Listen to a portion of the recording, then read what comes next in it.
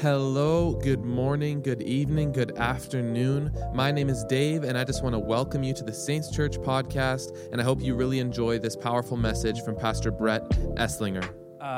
This is John chapter 13. Before the Passover celebration, Jesus knew that his hour had come to leave this world and return to his Father. He had loved his disciples during his ministry on earth, and now he loved them to the very end. It was now time for supper, and the devil had already prompted Judas, Simon of Iscariot, to betray Jesus. Jesus knew that the Father had given him authority over everything. And if you have a hard copy Bible, I want you to underline that or circle that or do whatever you got to do. If you're going to use YouVersion, just select verse 3 and highlight that. Jesus knew the Father had given him authority over everything. Sorry, does it say something? No, it says everything, over all things. And that he had come from God and returned to God. Get this. This is the character of Jesus right here, okay? So he got up from the table. So he has that in his mind. Jesus knew that he has authority over everything, that he's from God and he's going back to God. So with that in mind, he got up from the table, took off his robe, wrapped a towel around his waist, and poured water into a basin. Then he began to wash the disciples' feet, drying them with the towel he had around him. When Jesus came to Simon Peter, Peter said to him, "Lord, are you going to wash my feet?" And Jesus replied, "You don't understand now what I'm doing, but someday you will." "No," Peter protested, "you will never ever wash my feet." And Jesus replied, "Unless I washed you, you won't belong to me." And this is a conversation that's going down a deeper level. It's not about washing feet at that moment. So Simon Peter exclaimed, "Then wash my hands and my head as well, Lord, not just my feet." And Jesus replied, "A person who is bathed all over does not need to wash, except for the feet to be entirely clean." Washing their feet, he put on his robe again and sat down and asked, "Do you understand what I was doing? Do you understand what I was doing? You call me teacher and Lord, and you are right, because that's what I am. And since I, your Lord and teacher, have washed your feet, you ought to wash each other's feet. I've given you an example to follow. Do as I have done to you. I tell you the truth. Slaves are not greater than their master, nor is the messenger more important than the one who sends the message. Now that you know these things, God will bless you for doing them." I can tell you that if I had the knowledge of verse 3, that I don't know that my first action would be the action of verse 4. If I knew that I come from God, I'm going back to God, that I have all authority over everything, that I am the supreme force in the universe. Colossians 1 describes him as the visible image of the invisible God who's supreme over all creation, who literally spoke it into existence. If I knew that I was the light that shines in the darkness and the darkness that would never extinguish it, I don't know that my action would be to get down, grab a towel, fill up a basin full of water, and start washing the toe jam out of my disciples' feet. I don't know that that would be my first action, because my humanity says that if I have any sorts of power, or if I have any sort of authority, if I have any sort of capacity, then I should be served. But the heart of Jesus was not to be served, but is to serve. So we're in a series of messages, a collection of talks called Vision and Values. We're talking about our vision and our values. We're talking about who we are, where we're headed, what's our trajectory. If you've missed any, I would encourage you to head to our website, saintschurch.ca. Just hit the online button and you'll get exactly where you need to go to get all caught up. We've been really diving in. We've been having some fun, with this, and we really started to unpack. Now, because for me, I don't know about you, but anytime I got onboarded at a new job, whether it's a part-time job or full-time job, I always got this packet, and there's always this vision statement and mission statement, and to be honest, I always forgot it within 35 seconds of reading it. It never really stuck with me, and so sometimes I think we go, okay, these are nice things to have, and everyone needs to have them, but we kind of forget. So we started to unpack our vision to understand that every vision of every church is basically an iteration of Matthew 28, which is the Great Commission. Jesus already has a vision and a mission for the church. It's therefore, as you go, make disciples. That's the vision and the mission. That's what he's sending us out to do. That's what he already gave us. And so when we are creating a vision or a mission statement, we're bouncing off where Jesus already started. He also talked about in Acts 1:8, therefore go into Jerusalem, Judea, Samaria, and to the ends of the earth. He said, there's an obligation for you to share this hope in this life that you found. There's an obligation on you to share it. But not only are you going to share it, but you're going to be witnesses. And in that language, in the original language, in Acts 1, verse 8, it's literally talking that we would be like a legal witness called to testify. Why? Because there are things that Jesus is doing in your life. There's things that he's doing around your life. There's things that he wants to do through your life that he's calling you. You will be called on to testify. And it might not be in a court of law, but it's going to be in your relationships, at your table, out for coffee, when it says, you know what? I know what Jesus has done. And I'm going to just tell you what he's done in my life. I'm going to tell you that he's faithful. I'm going to tell you that he's good. I'm going to tell you that he turned me around. I'm going to tell you that I don't no longer walk with shame and condemnation and pain. Whatever your story is, he says, you're going to be my witnesses. Because it just hits a little different when it comes from you.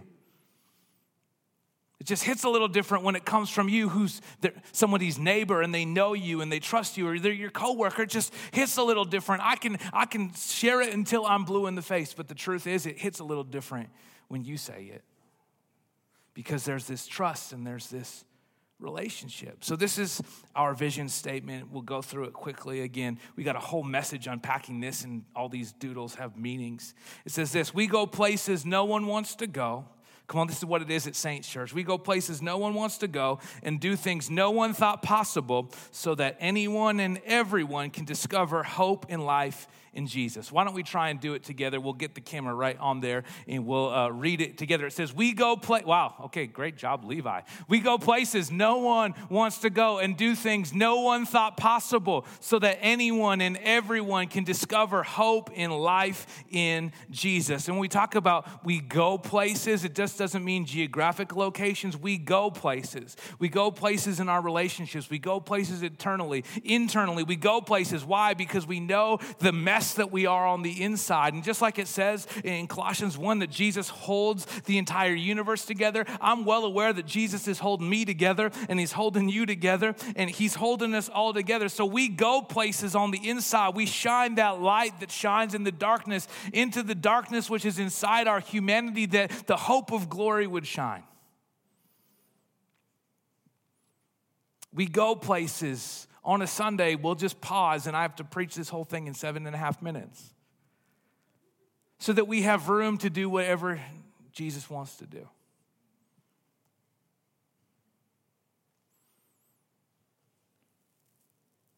To do things no one thought possible is not my imagination. The benediction at the end of Ephesians chapter 3, the Apostle Paul says that Jesus would do exceedingly abundantly more than you could ever ask or imagine, or ask or think or dream. Depends on the translation in the original language that you want to use. It's not my idea, it's his idea. We're not talking about good ideas, we're talking about God ideas. And so when we set out to build vision and values for our church, they're really not our ideas, they're really old ideas. They're thousands of years old, and they come from here. They come from here. And today, I'm going to unpack two values. Last week, we went through what we call, I'll go backwards, call the big three. And our big three, I'll just do this. We've got the big three, and you can find out what those are. It's simply this: we are Jesus people, we are people, and we follow Jesus one step at a time. That's what I call our big three. And those are really foundational. It's why we make a big deal about Jesus, because Jesus is number one. He's number one on our value list, and he's number one in our lives, and he's number one in our hearts. He's number one in our minds. He sets our direction. And coming from the big three, we actually have 4 other values, and they all kind of come out like this. Because when Jesus is the center, then everything else is possible. When Jesus is the center, everything else is possible. And it's looking at Jesus that we actually can understand what he's calling us to. So we've got 3 others to make a grand total of, now I'm just having fun, of 7 total values. And we're going to just keep unpacking them as we go. All right, so this is our vision, and I want to start the other way. We are here to help. We are here to help. I hope that it would be said of us at Saints Church in our personal lives, because remember, all of these values, they only matter if they work here and here. Because the church is not a building. A church is a people. This church is a collection of people, one body, under one name. Each one has a significant and a special part to play. That's how he crafted us and created us. So as this collection of people who are following Jesus one step at a time, let it be said of us as a gathered group, and let it be said of us as individuals and as families that we are here to help. Let me put some language around that. It says, if you're too big to serve, then you're too small to lead. If you're too big to serve, then you're too small to lead. We love to serve our church, but we don't stop there. We love to serve our community and our city. Now, I want to say this. Oftentimes in church, we get really excited about reaching the city, right? We're gonna take the city. We're gonna take the city. We're gonna take Edmonton for Jesus. Or if you attend our Glory Hills location, we're gonna take Spruce Grove and Stony Point. We love these big ideas, but I just happen to believe that the gospel is fiercely local. And so while we have a heart to see the entire city of Edmonton reached with the hope and life that's found in Jesus, we also understand that Jesus loves our neighborhood as much as he loves the entire city. That he loves our office as much as he loves our entire city. And the thing that's unique about you is that he has sent you and he's positioned you and he's placed you uniquely for such a time as this to bring hope and life to everyone that's around you. So we love to serve our church. We love to serve our community. We love to serve our neighbors in our community league and volunteer for whatever and to serve our city. No matter the situation, we are here to help. We're here to help. No matter who you are, from the platform to the parking lot, we lead well by serving others. Every role may be different, but everyone is important. When we think about the words of Jesus in John 13, he says, I've given you an example to follow. Do as I have done to you. What do I do with this hope, this life, this freedom that I've found? I serve. And serving doesn't look the same. It's not only about filling a volunteer position, though that's important. It's not only about being at church, though that's important. It's about being in a place that can help anyone and everyone on that journey to discover Jesus. You might have a passion, let's make something up, for lawn maintenance. Do we have any people that have a passion? Pastor Seb's at the Packton Center. He's got a passion for lawn maintenance. Like he's the guy who posts photos of his lawn only when he's gotten it to the level that he wants it to be at. So maybe the thing that you can do with your passion for lawn maintenance, because we love to serve, is to take care of that person's lawn just a few houses down who it's looking a little rough. And you're going, hey, there must be a reason why, and I can take my gifts, my skills, my talents, my abilities, and I can put them to use right there. And when I do it, not only do I love doing it, but I love to do it for other people, and I love to help others in just this simple, small way. And if that opens a door to conversation, then I'm just so excited. In fact, you go, well, why on earth would I do that? Well, we would do that because it's kind of what Jesus suggests to us. Now, just jump over here with me to Matthew 5, and we'll go to verse let's start at 38. It says, you have heard the law that says the punishment must match the injury, an eye for an eye and a tooth for a tooth. But I say, do not resist an evil person. If someone slaps you on the right cheek, offer the other cheek also. What? You don't punch him back? It's not what I learned in hockey. If you're sued in court and your shirt is taken from you, give your coat too. If a soldier demands that you carry his gear for a mile, carry it 2 miles. Give to those who ask and don't turn away from those who want to borrow. This is the principle of the extra mile. Did you know the principle of going the extra mile comes from Scripture? It comes from right here in Matthew. And I'm going to just do terrible writing on here because this is all the Lord has given me is the ability to do this terrible writing. No matter how much I develop it, it never goes past this point. We love to serve because we're here to help. We're here to help. We can think about, I'm reminded of, I'll just blast through a few. James 1:27 says, pure religion, like if we're just talking about just straight up pure religion, is taking care of widows and orphans, taking care of the most vulnerable. So as a church and as believers, our very most default position, if we were just purely religious beings, is to take care of those who are the most vulnerable.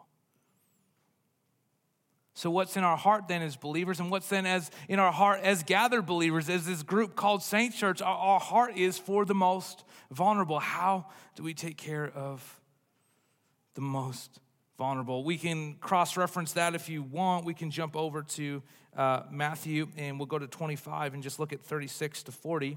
That doesn't look like a 6. That's fine. And in this conversation, Jesus says, when I was hungry, you clothed me. There you go. When I was naked, you gave me clothing. I was sick and you cared for me. I was in prison and you visited me. Then they said, Lord, when did we ever see you hungry and feed you, or thirsty and give you something to drink? Or a stranger show you hospitality, or naked and give you clothing? When did we ever see you in prison and visit you? And the king will say, I tell you the truth, when you did it to one of the least of my brothers and sisters, you were doing it to me. Come on. Our default setting as a family of faith is that we are here to help. We're here to help. Could you turn to somebody and say, I'm here to help?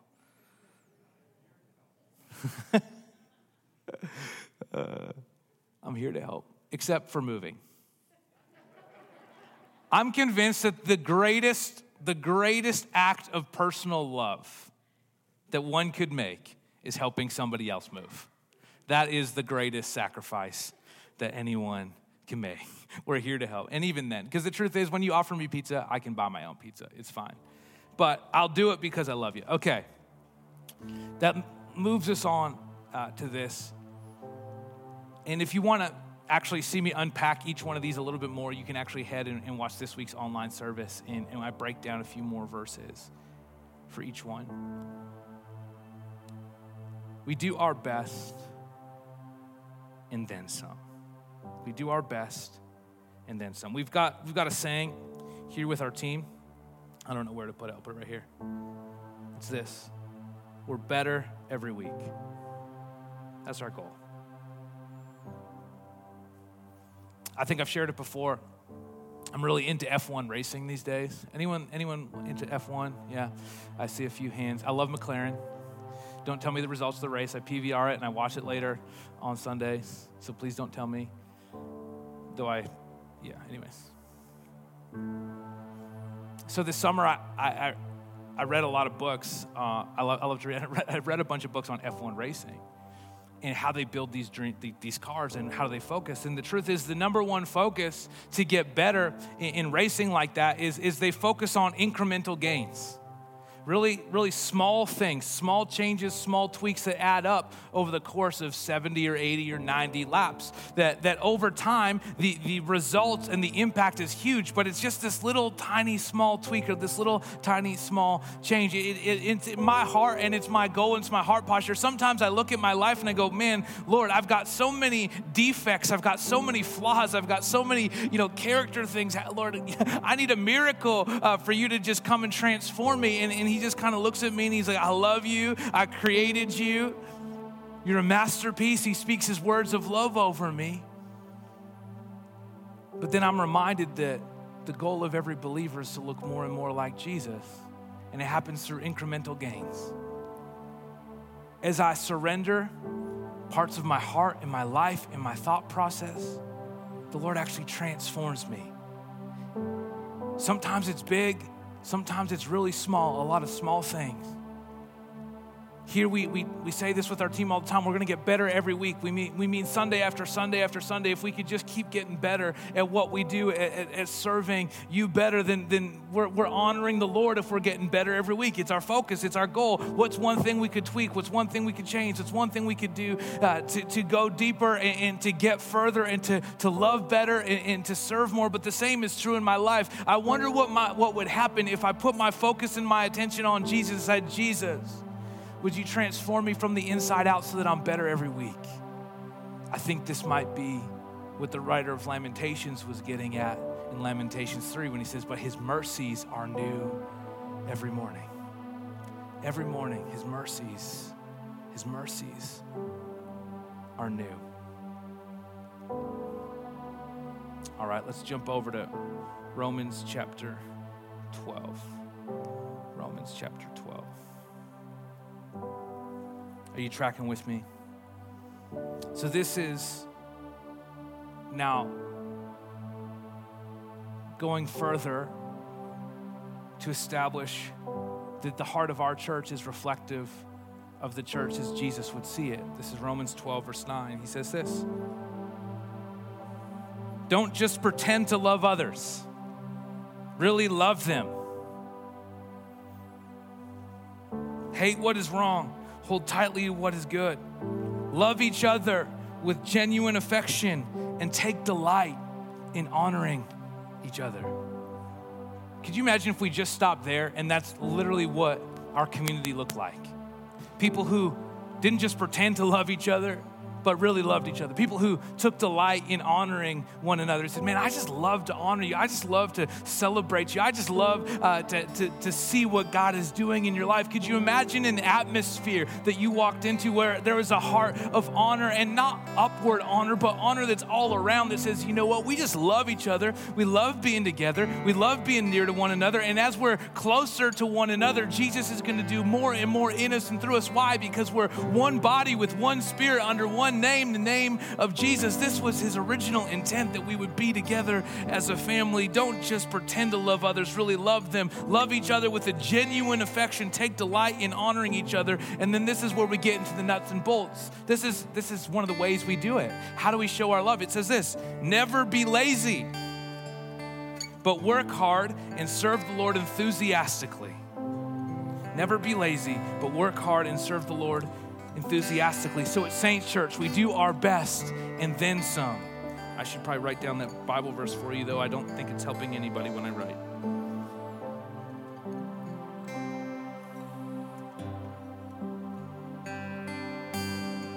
It says, we are first through the door, last out of the building, all hands on deck type of people. We're always going to do the best we can with what we have. We're on time. Some of us are working on that. We're engaged and prepared, and we don't do things halfway. If we're going to do it, it's going to be to the best of our ability. We're going to do it to our absolute best.